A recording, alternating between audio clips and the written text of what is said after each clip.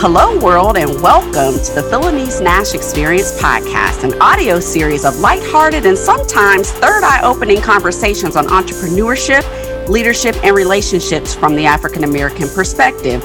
I am your host, Philonise Nash. Welcome. And my guest today is a Nashville business banking leader. He is the co-founder of the Studio Bank here in Nashville. He's a community advocate. He's a master networker. He's a family man, and he is a native Nashvillian. So if you're from Nashville, you'll know that is a rarity. So let's give a warm Philonise Nash Experience podcast welcome to Harry Allen. Thank you. Thanks for having me. Thank you. I'm so glad that you agreed to be on the show because there aren't that many Black co-founders of banks. Yeah, that true statement. Yeah, so I thought we would dive into that. But first, what I mostly discuss with my guests when we first get on the show is COVID. We're a year and a half into this thing, into this pandemic. It's still with us. We're actually in a spike of the second spike of the D variant. And so how have things been for your business? How have things been for your family? Tell us how you guys have fared over the last year and a half. So I'll start with the business. You know, I'm actually tremendously grateful. Being a banker in the middle of COVID and, you know, the economic downturn and so many small businesses trying to pivot and figure out what's what. I think that bankers were called to a front line of sorts to figure out, you know, how do we best partner and deploy capital to those businesses that are in need and individuals as well. Right. There are a number of government programs like the Paycheck Protection Program that rode on the rails of the banking system. And, you know, it was tough. I remember in the height of PPP, bankers working around the clock. But we were celebrating every SBA approval that we got. You know, that meant a retention of jobs in our community and a small business owner getting capital that they desperately needed. And so, you know, our team was at the desk with wine and cupcakes and was kind of a party and working late into the night all in one. And that has led to some unexpected, you know, growth for the bank. Interest rates have fallen since COVID ensued, which meant a lot of mortgage refinance activity and purchases, which is good for the bank. And then, you know, I talked about the lending piece. So early on, I felt like it was awkward to talk about success from a business perspective in the middle of a global pandemic when so many are hurting. Right. But then I said, you know what, people need our institutions to be strong, especially banks that are community minded right now. So I leaned into it and we got after it and served as many people as we can. On the personal side, another story altogether. I've got 3 kids, 9, 8, and 5. And so, you know, the whole virtual school, in school, back virtual, like that's been nuts. Not able to take vacation like we usually do. So, you know, I think being a parent in all of this has been hard. So I've got a newfound appreciation for teachers all over the world. And a lot of solidarity with my peers who are raising young children in the middle of COVID. Everybody's been safe, you know. Good. Yeah. That's the main thing, is that everyone's remained healthy and safe through this, because that's not the case for many people. You're exactly right. During this time. Right. Okay, so I led off by saying that you are a native Nashvillian, and how for us who are not, it's unique to meet people who are from Nashville. So let's get into your origin story, Harry. Yeah. You are from Nashville, but you are also leading community efforts in your own community. So tell us who you are. Who's Harry Allen, and how did you get into banking and start a bank?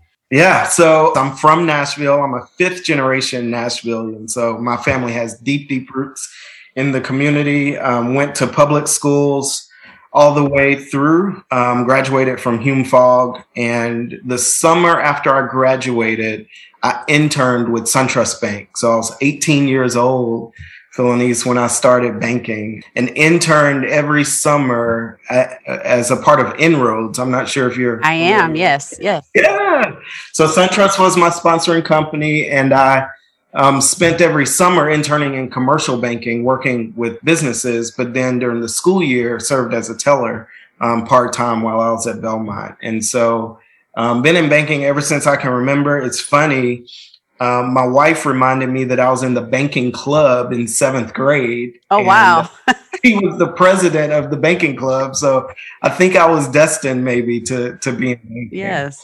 But yeah, stayed at SunTrust for a while, left banking in 2008. I was the CFO of Big Brothers Big Sisters, and then came back to banking in 2011. And I've always had this mix of, wanting to succeed from a professional standpoint, but also serve the community that has raised me. So I've always volunteered a lot. I served on my first board of directors of a nonprofit when I was 25, and just really enjoy, that service aspect. And I believe you can do well and do good at the same time. Very important. Very important. Yeah.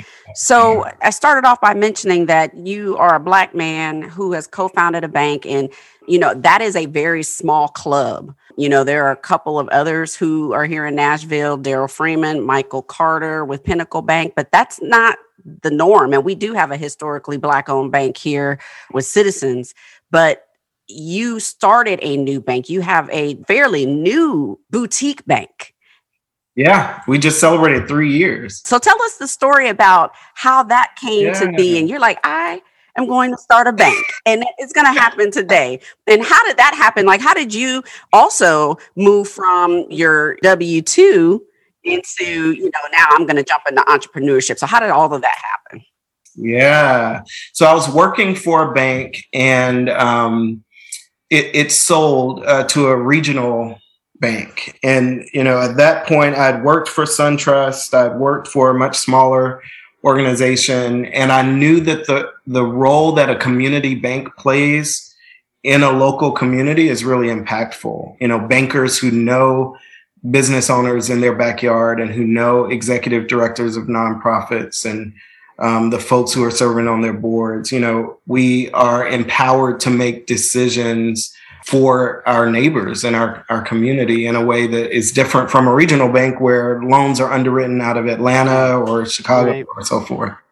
And I knew that Nashville still needed that local bank as we grew as a city. That doesn't mean that our community needs to be without local decision making from a banking perspective. So a coworker of mine who had actually left the bank about 6 months before the merger was announced, Aaron Dorn, Studio CEO, right when it was announced, he texted me and said, we should grab coffee. And at coffee, he said, we should start a bank. And my first answer was like, you're crazy. I've got a 3-month-old at home. I can't go to my wife on maternity leave and say I'm quitting and starting a bank. But 2 weeks later, a couple of things happened. One, I continued to get to know the acquiring organization and just realized there wasn't a real evident path for someone who had 20 years left in their career to continue to advance. And sometimes we have to create our own opportunities for advance. Right. And then Philando Castile and the incident of his shooting, and he was one of the first kind of unarmed Black men that caused community outrage. And there was a flood of money to Black-owned banks right around that time. And I saw an opportunity, to really demonstrate to Nashville that we can build an organization that reflects all of this city in terms of diversity of industry, diversity of demographics. And yes, a 35-year-old from North Nashville can be a part of making that happen. And I knew if it failed, there were 64 other banks in town, and hopefully one of them would hire me. But we were tremendously successful. We raised some seed capital so that I could quit my job and we could still pay ourselves through the application phase. We raised it from 38 individuals in Nashville that bought into the vision. One of the earliest investors was an African-American, Sam Howard.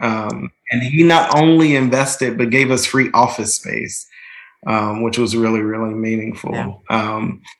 And then in 6 weeks, we raised another $40 million to start the bank. Wow. So I think Nashville was ready for something different, for sure. Now, this question came from Turner.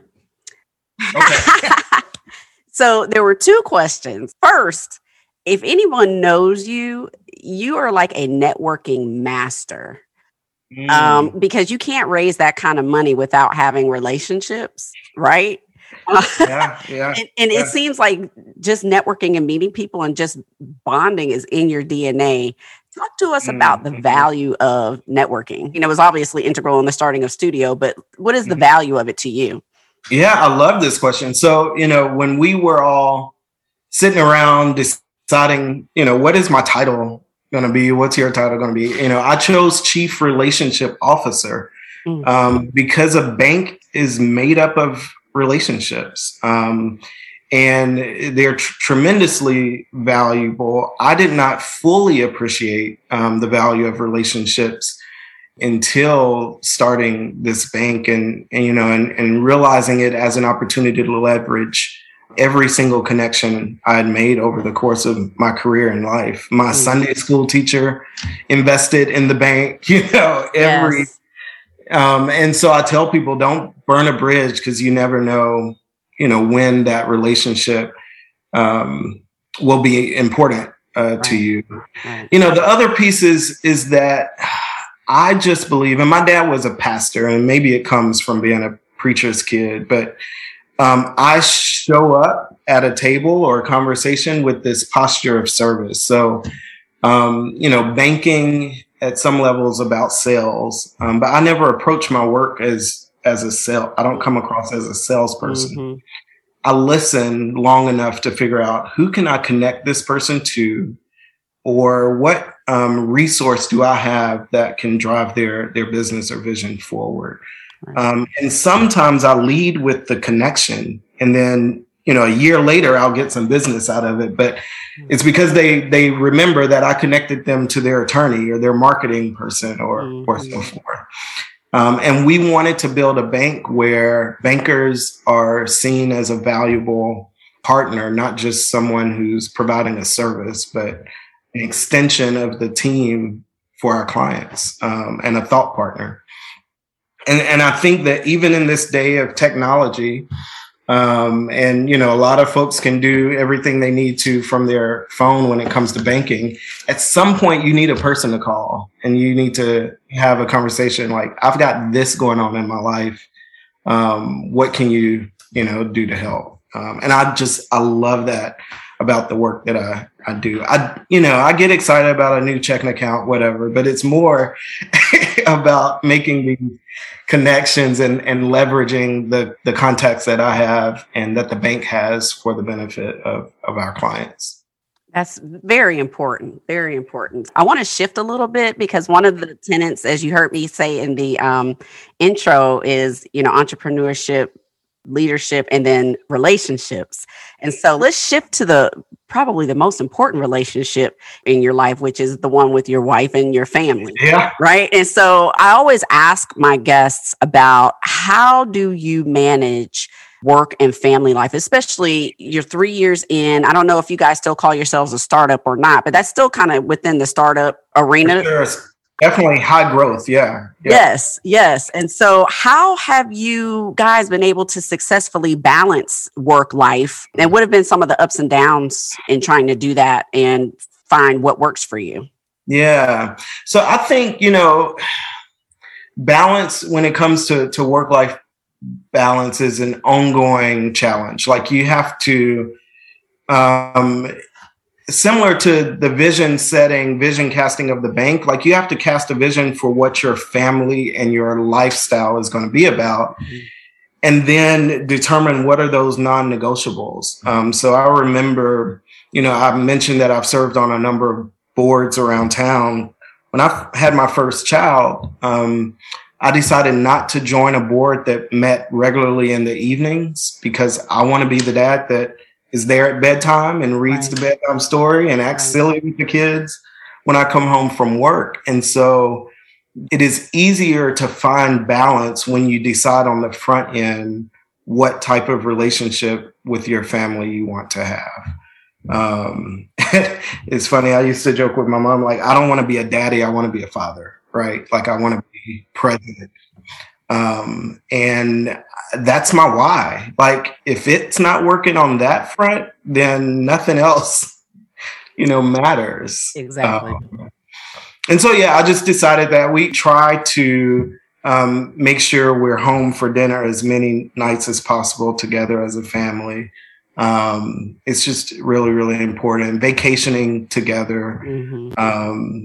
But, it's not easy, but it's important. I think having a founding team that we all have young families, we're a young management team, so we support each other in that way. And we actually rolled out a benefit to all employees last year that after 4 years of being with the company pays for a week vacation for you and your family. And it's not a cash bonus, like it's a travel voucher. You got to go somewhere. One employee said, "Do I have to take my whole family?" And I'm like, well, that's up to you. But, you can preach work-life balance, you can model it, but you can also incentivize it as an employer and show that care for your employees. And that's one of the key terms lately is like self-care. So I am very happy to hear that Studio is involved in helping its employees to maintain that work life, because some companies don't. They want you to work. They want you to put the phone down, don't look at anything, and work here until the clock is over with, and then you can do that. Yep. I think those days are over. Yep. It's about flexibility, especially these last 18 months. I think that companies have been tested. If you truly believe in work-life balance, how are you supporting people in the middle of a global pandemic? And so we never forced people as things were reopening to come back to the office. We said, you do what you need to do. We've proven we can work virtually, and giving people that time to figure it out. Perfect. So we're getting a little close to the end of our time together, but are there any call to actions or final thoughts or nuggets of wisdom that you want to leave with the listeners and viewers of the show who may be still kind of teetering on jumping and taking the leap, especially now since we've been kind of isolated for 18 months? Any final thoughts, words of wisdom that you want to leave with the people? Yeah, well, first call to action. I wouldn't be a good entrepreneur if I didn't say, if you are in Nashville, check out Studio Bank. For sure, every single deposit in our bank goes right back into this community through our lending. But in terms of, taking that risk, there's never a perfect time to do something daring. It's all a walk of faith and conviction. And I say, if there has been a vision or purpose for something that you've been given to build, just figure out the first step and take it. If that step goes well, take the second step. And, before you know it, you've taken 10 and you're like, oh, it's time to quit my job. There's something real here. But don't be afraid. I think too many of us listen and buy into the voices that say, you're too young, you're too Black, you don't know enough people in Belmead to raise the capital that you need. Like, no, we know a lot of people. We can make this happen. And it's not a solitary journey. No one gets to their destination alone. And so just nurture those relationships and mentors and things and let them carry you very, very far. And if I can be a part of the journey, feel free to give me a call. I'd be happy to help. Well, how can the listeners and viewers keep in touch with you and follow you? Because I know you're very involved in the community. You're doing some speaking gigs and, panel discussions. So how can they follow you and get in touch with you? And how can they follow Studio Bank? So LinkedIn, Harry L. Allen, Instagram, Harry L. Allen, Studio Bank, www.studiobank.com. And harry.allen@studiobank.com is my email. I am very approachable and willing to grab coffee or lunch with almost anybody in town. So hit me up. Amen. That is so very true, because I know a local entrepreneur that you're connecting with tomorrow for lunch. Exactly right. Looking forward to it. Awesome. Well, I just want to, again, thank you, Harry, for agreeing to come on the show and just impart wisdom about your journey with my listeners. And so I just want to encourage anyone who is listening, follow Harry, get in touch with him at Studio Bank. Not only has he been a guest, but he also is our banker. That's right. Bank. bank at Studio Bank, and have been proponents of that bank for quite a while now. We try to encourage anyone who's a startup, a business, or personally to visit you guys. And you guys are absolutely wonderful. So again, thank you for being on the show. Thank you. And thank you for what you're doing. Oh, I appreciate that. Thank you. So you can find Harry's contact information in the show notes, all of his social media links, and links to any of the resources mentioned in this episode on my website, which is PhilaniceNashExperience.com.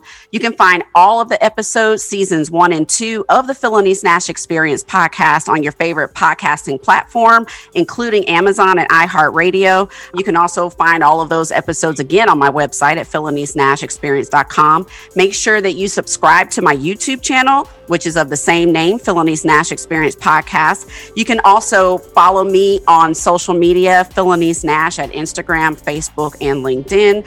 And I also want to encourage everyone, we are still in the throes of COVID. Make sure if you can get vaccinated, please do so. It's important so that we can start having some normalcy and begin to see each other in person. So everyone, stay safe, stay well. I will see you next time.